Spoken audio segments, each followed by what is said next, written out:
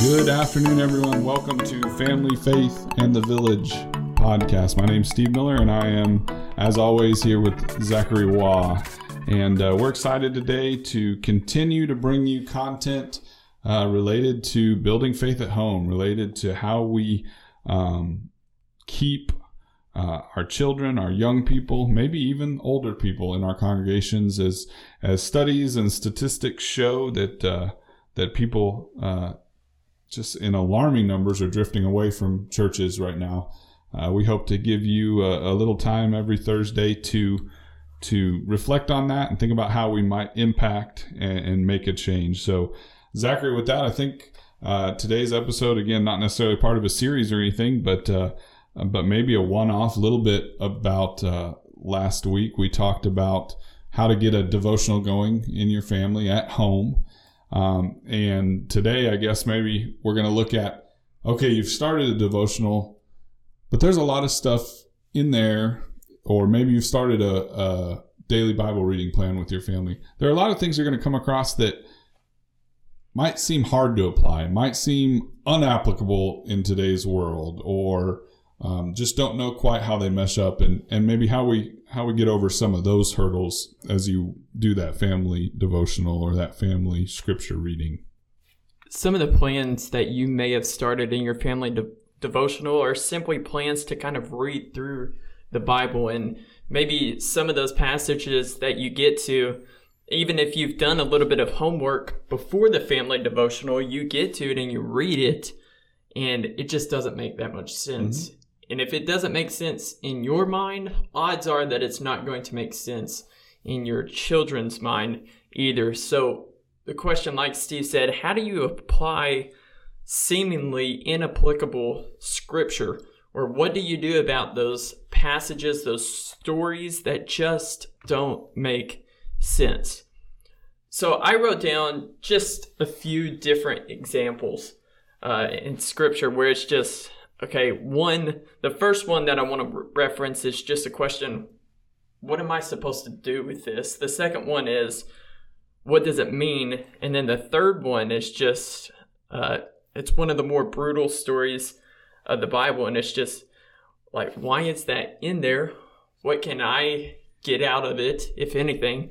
And what does this mean for the rest of the book and for the rest of the Bible? And the first thing I wrote down was First Chronicles.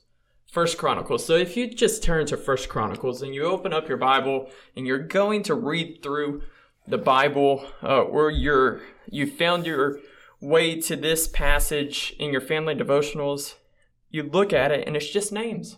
The first 6 or 7 chapters are literally just names, no stories at all. Actually, the first 9 chapters, names. And for us, you and I reading that, I'm not sure if we can really get anything out of that and the prayer and apply it to our lives. Right. I don't think there's really anything in there that quote unquote applies to our life. So I wrote down, what do you do with passages like this? And I just put context. Exactly. It's important, especially in this. So the context of First Chronicles is that this is one of the last books written in the Old Testament. It doesn't fit that way in where we have it placed. But this was actually most likely written after Judah has been exiled to Babylon. So this is after Daniel in the lion's den. They're coming back. And that's when most scholars believe this was written. In First and Second Chronicles, they highlight all the good. David is the star. David and Solomon, those are the 2 star characters of these 2 books. And it starts by taking us the genealogy from Adam and then through to David. And then it goes through the tribes of Israel and different things like that. But it's just a brief history, just shows us how we got from here to David and what good David did. So when you look at it in the context of when it was written, they're trying to start a whole new nation that had just been exiled. Their temple had been destroyed. Jerusalem, the walls had been torn down. They're trying to rebuild. They're trying to refocus themselves. And that kind of makes a little bit more sense when you look at it like that. Absolutely. And you bring up two words there, context and history, that I think jump out. And honestly, some of the biggest points that I had in today's conversation come back to the fact that while 9 chapters worth of names there is hard for us to find an applicable thing maybe that we're going over with our family. Yeah. But in context, when you put those names into history, and I think this is a common theme when we get to a lot of these type of passages in the Bible, they point to a historical accuracy and aspect of the Bible. When we have 9 chapters worth of names, you said scholars, Zachary, believe kind of based on when it was and when it was written, but it's not necessarily just biblical scholars at that point, because these names tie in to historical figures at that time.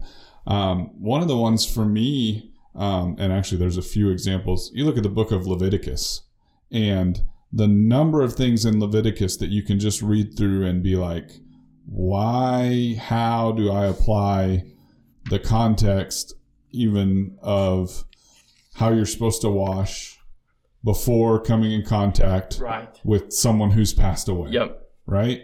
And there's entire sections that are about that. And how do you make that applicable to your life and your family's lives until you understand that is hundreds, if not thousands of years before science would come along and essentially give us a process for making soap. Or a protocol for being around infected people who passed away, disease-ridden areas. And then you go back and understand that context. And again, that genealogy you read gives great credence to the historical accuracy of the Bible. Well, now Leviticus is giving us some scientific accuracy in the Bible that, to me, I find that a lot with scriptures that maybe it's hard to apply, or in Job when it's talking about the water and the way that it moves and from the clouds. And then we learn about a water cycle and then science gives us a different answer. To me, I've found a lot of encouragement looking back on scriptures that I didn't think necessarily applied, or maybe they were thrown in there.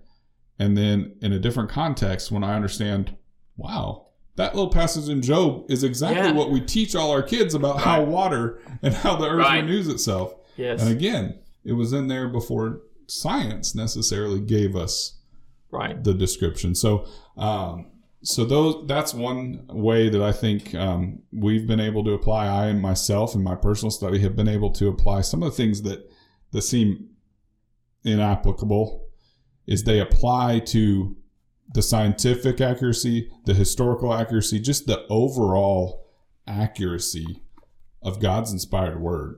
And it's just second to none. It amazes me every time I dig in. And typically when you dig into that kind of stuff, you end up in these type of passages. And so I would say knowing that context, not just of when it was written, but how it maybe looks when we look back on it. Is pretty important as well in these passages. Absolutely. And I know you've mentioned the dimensions of the ark, of Noah's Ark, and they're the same dimensions used to build ships today. Apologetics Press is a company that does a lot of neat stuff with science. They actually put out Discovery, which is a little almost like Weekly Reader like you used to have in school. But they put that out monthly for children and youth. And they do a great study on that. The fact that, why did Noah have to build everything so specific?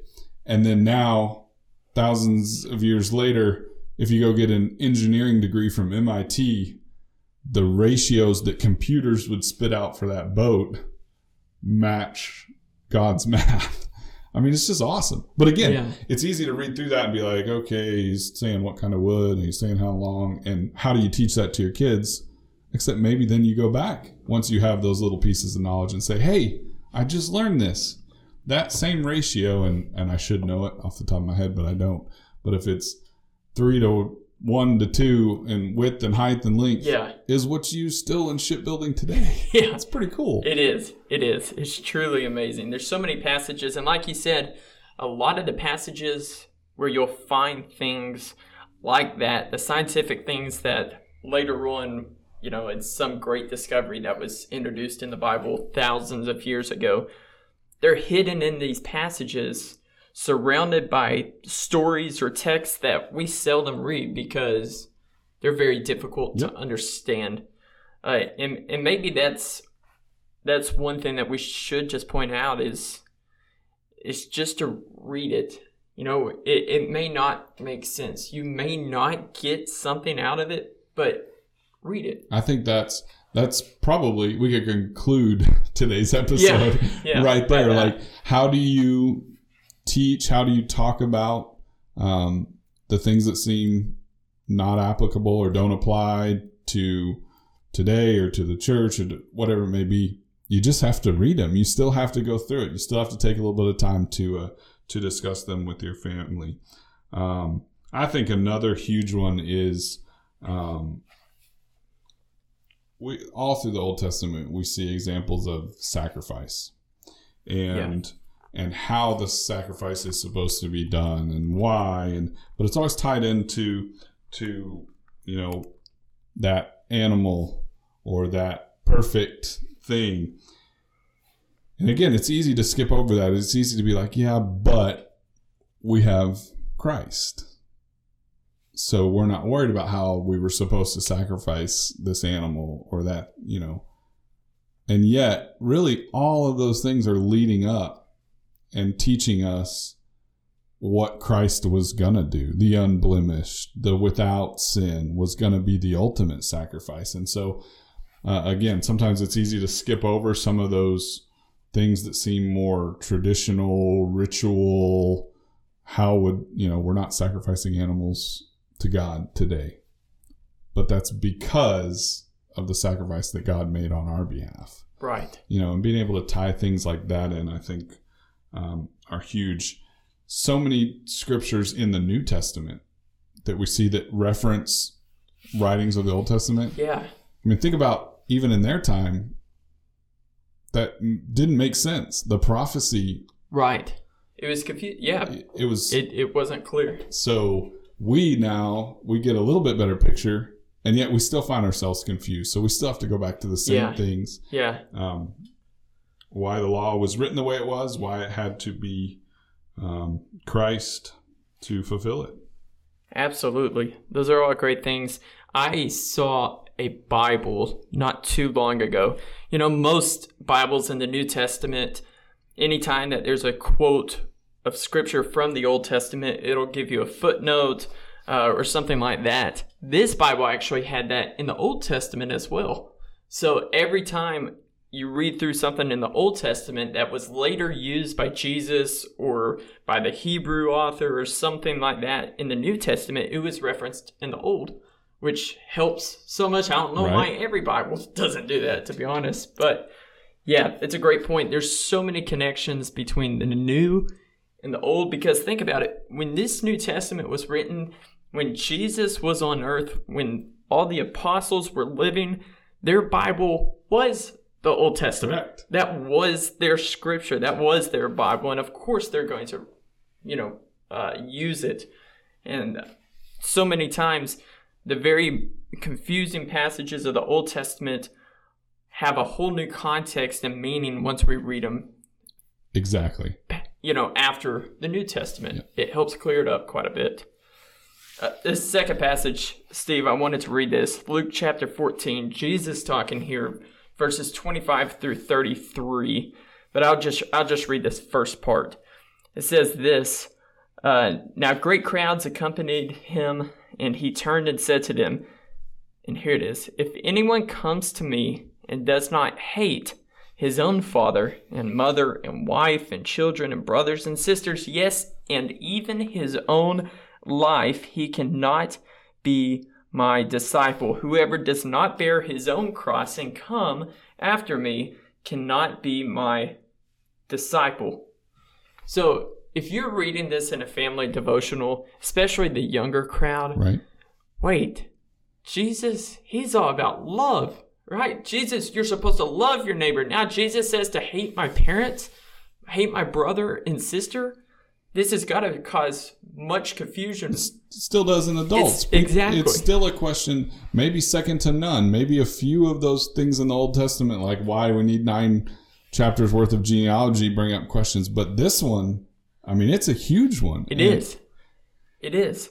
And you read this, and you read some of the context, and from my best understanding and what I've heard taught by people is nothing should come between you and Christ, you and God, and following and living His will and doing His will. And if a mother or a father comes in the way of that, it's time to move them to the side so that your path is cleared to follow Jesus. Yeah, this is really that attention-getting lead, right? Like, Right. really, if it reads, you can't love anything more than God. Yeah. Well, maybe something gets lost in that translation. When it says you must hate in order, it's not a lot of gray area. I mean, it's saying Right. what comes first. Exactly. But it is, as you teach children, and as I said, as you teach adults, it's here we have hate in the words of love, of Yep. God's Savior, Yeah. God's Son. Yeah.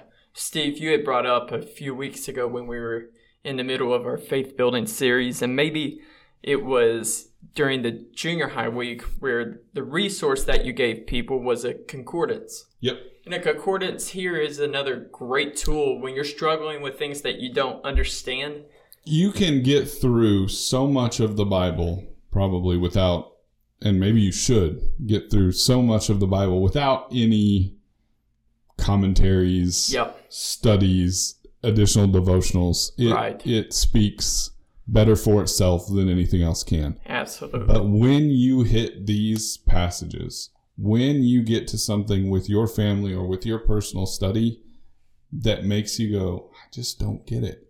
The concordance, the Bible dictionary, a parallel Bible, maybe that has a couple of translations right in front of you. That, I believe, these are the passages and the scriptures that these resources are made for. Because when it comes down to it, you know, even in a children's lesson, some of our children's classes right now, I've done quite a bit with the fruit of the Spirit and how all those things exist in one. And when we have those things, we're doing what God calls us to do. And against those things, there is no law. You don't need a lot of commentary or a lot of history to understand the context of so much of God's Word.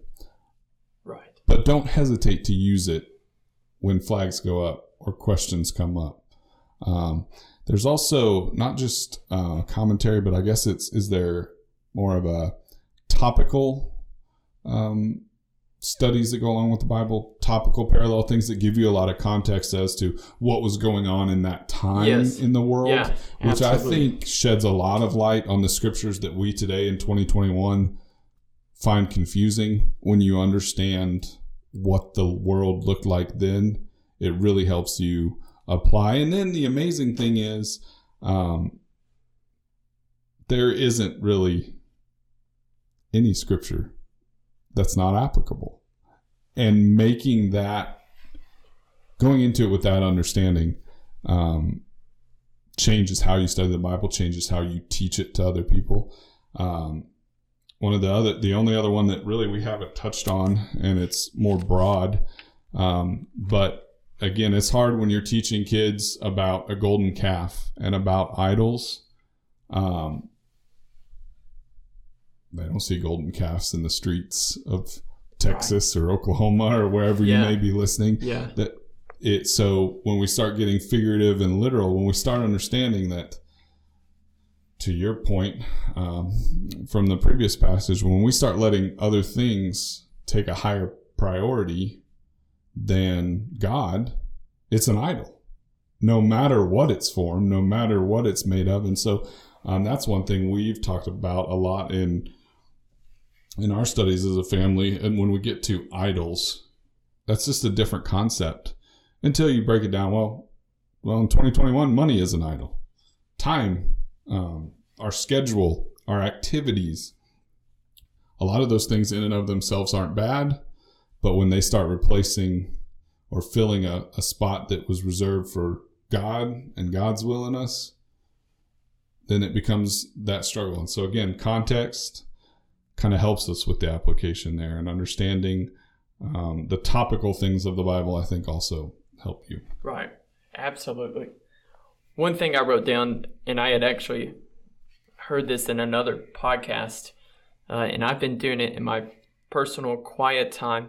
It's just a simple acronym that kind of helps you break down any chapter you're reading or a couple chapters that you're reading. That acronym is HEAR, H-E-A-R. And the first letter, the H, stands for highlight. So just go through, highlight. If you don't like to mark up your Bible, you could just write down what verses stand out to you. They may not be verses that are particularly ones that you just think you should have memorized and stuff, but just ones that stand out to you in whatever way that means. And then the second letter, E, is for explain. Explain what's going on in the passage. Maybe in light of what you read the day before, how does that make sense? What is going on? Kind of just a summary of what you just read.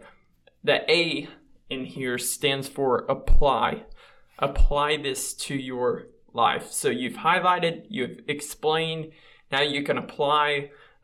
What can I learn from this? And then the final letter R is for respond. You could write out a prayer. You could say, what am I going to do? How am I going to change my life because of what I read today? In my experience, that's been a super helpful tool. It just makes you really dig in and try to find something in those passages that are otherwise very difficult to learn anything. I'm working on a lesson right now, and I'm using the story, Jesus and Peter walking on the water. I could go, there's literally 30 different directions you could go with it. There's a story here, there's a story here, a teaching point here and there, but some passages aren't like that. Right. And this acronym really, I've found, has helped me quite draws a bit. That stuff out. Draws it out. And I think, just to kind of go back on a lot of stuff that we've already said, that drawing out, that taking a little more time, digging a little deeper, being in the Word and talking about these things, even if you don't have the exact answer, especially with your kids, to say, well, let's keep reading. Let's keep looking in our Bible and see why it says that. Let's see if we can figure out why. Zachary mentioned earlier footnotes. Utilize those references in your Bible. Almost every Bible has some sort of reference even built right into it. And when you really start jumping around reading those, it's amazing how some of the dots connect as well. Yeah, absolutely. One more passage that I was wanting to bring up, and it's a passage that often I hear brought up when talking about it just doesn't make sense. And this whole book doesn't really make sense. And I'm talking about the book of Judges. Judges is a very violent book. Brutal book. And the ending of the book is particularly brutal, especially chapter 19. So just a brief summary of it. There's a Levite. He comes to Gibeah, to the city, or to this person, Gibeah. And the men of the city, they do unspeakable things to the Levite's concubine, and she ends up dying.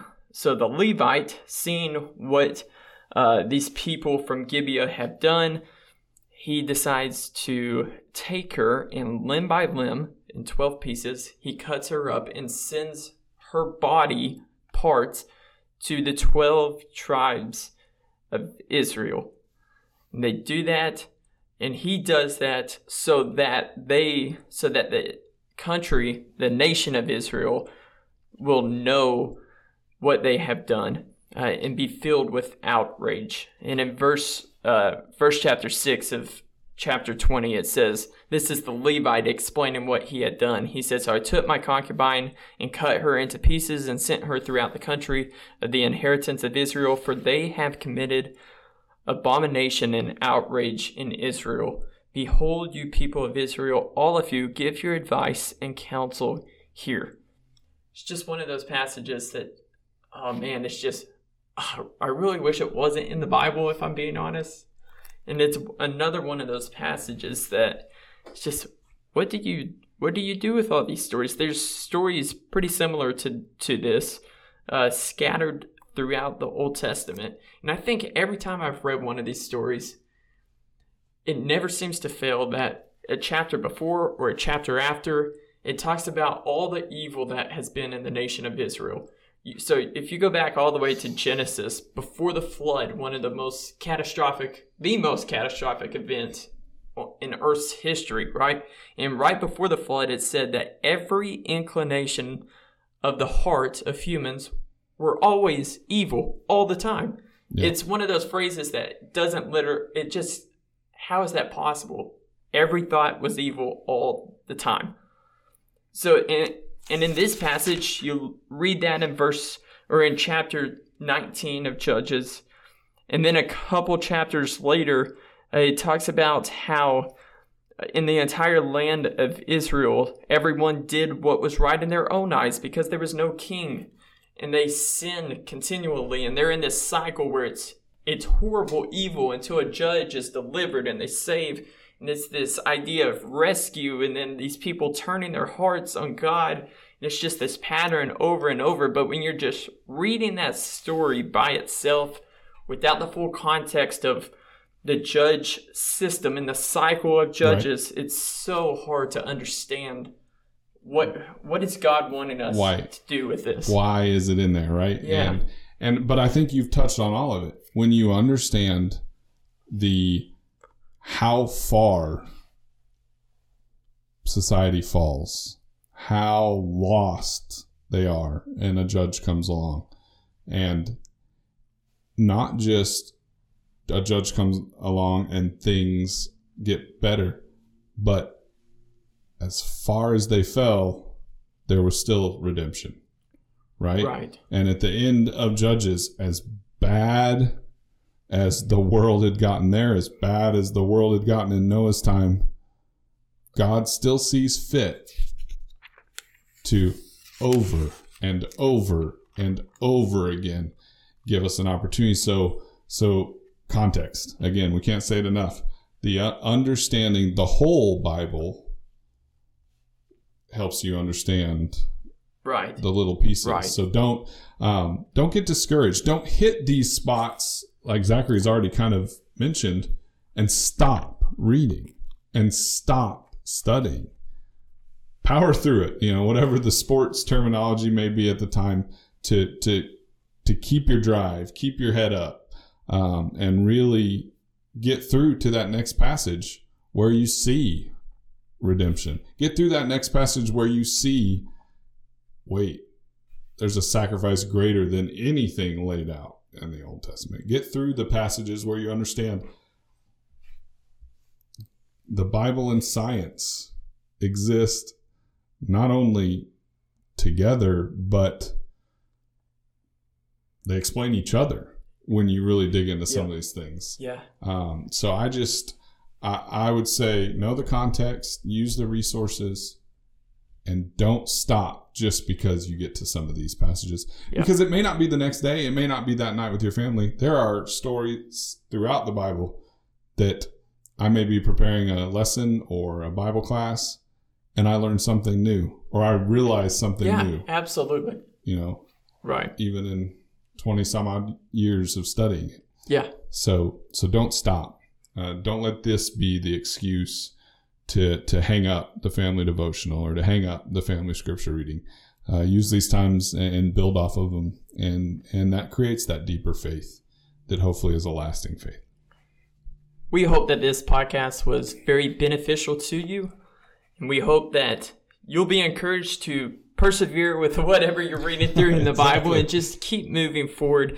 And like we said last week, and like we'll continue to say, doing something is so much better than just being stagnant and doing nothing at all. We'll be with you next week, next Thursday, and we'll continue this podcast. And we thank you for tuning in. If you like this podcast, remember to share it with your friends, family. It's on Apple Podcasts, Spotify, Google Podcasts. I think one more. Audible. Yeah. Amazon Podcast. And we'll talk to you again next week.